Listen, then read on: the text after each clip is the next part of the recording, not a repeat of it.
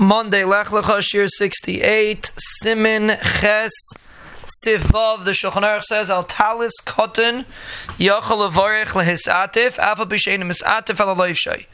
On what we call the Talis Kotten, you're allowed to make a bracha lehisatif, even though you don't wrap yourself in it. You just put it on. You could still make the bracha of lehisatif.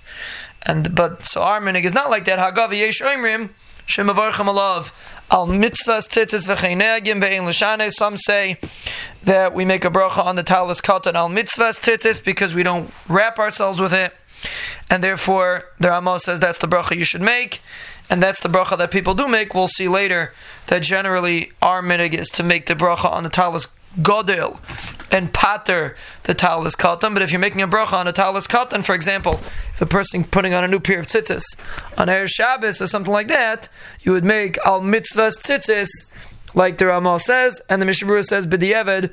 If you make either one on either one, you are yaitse. If you make al mitzvahs on a talis Godel, or if you make lis atif on a talis katan, you are yaitse. And the Mishnah Berurah says that a person should not make a bracha on a talis katan unless it is 3/4 of an amma long on each side, at least 3/4 of an amma, and the whole of the neck doesn't count. So if you have a V-neck, you have to count 3/4 of the amma from the bottom of the V-neck.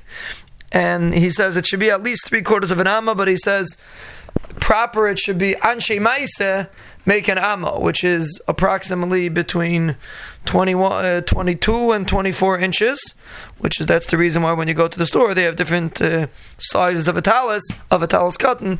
You should just make sure that if it's a round neck, then you're much better off, because then you would count from the bottom of the round neck. If it's a V-neck, then you lose some space. You have to make sure it's at least 3/4 of an amma, preferably an amma from the bottom of the V-neck until the bottom of the beged, which is approximately 22 to 24 inches.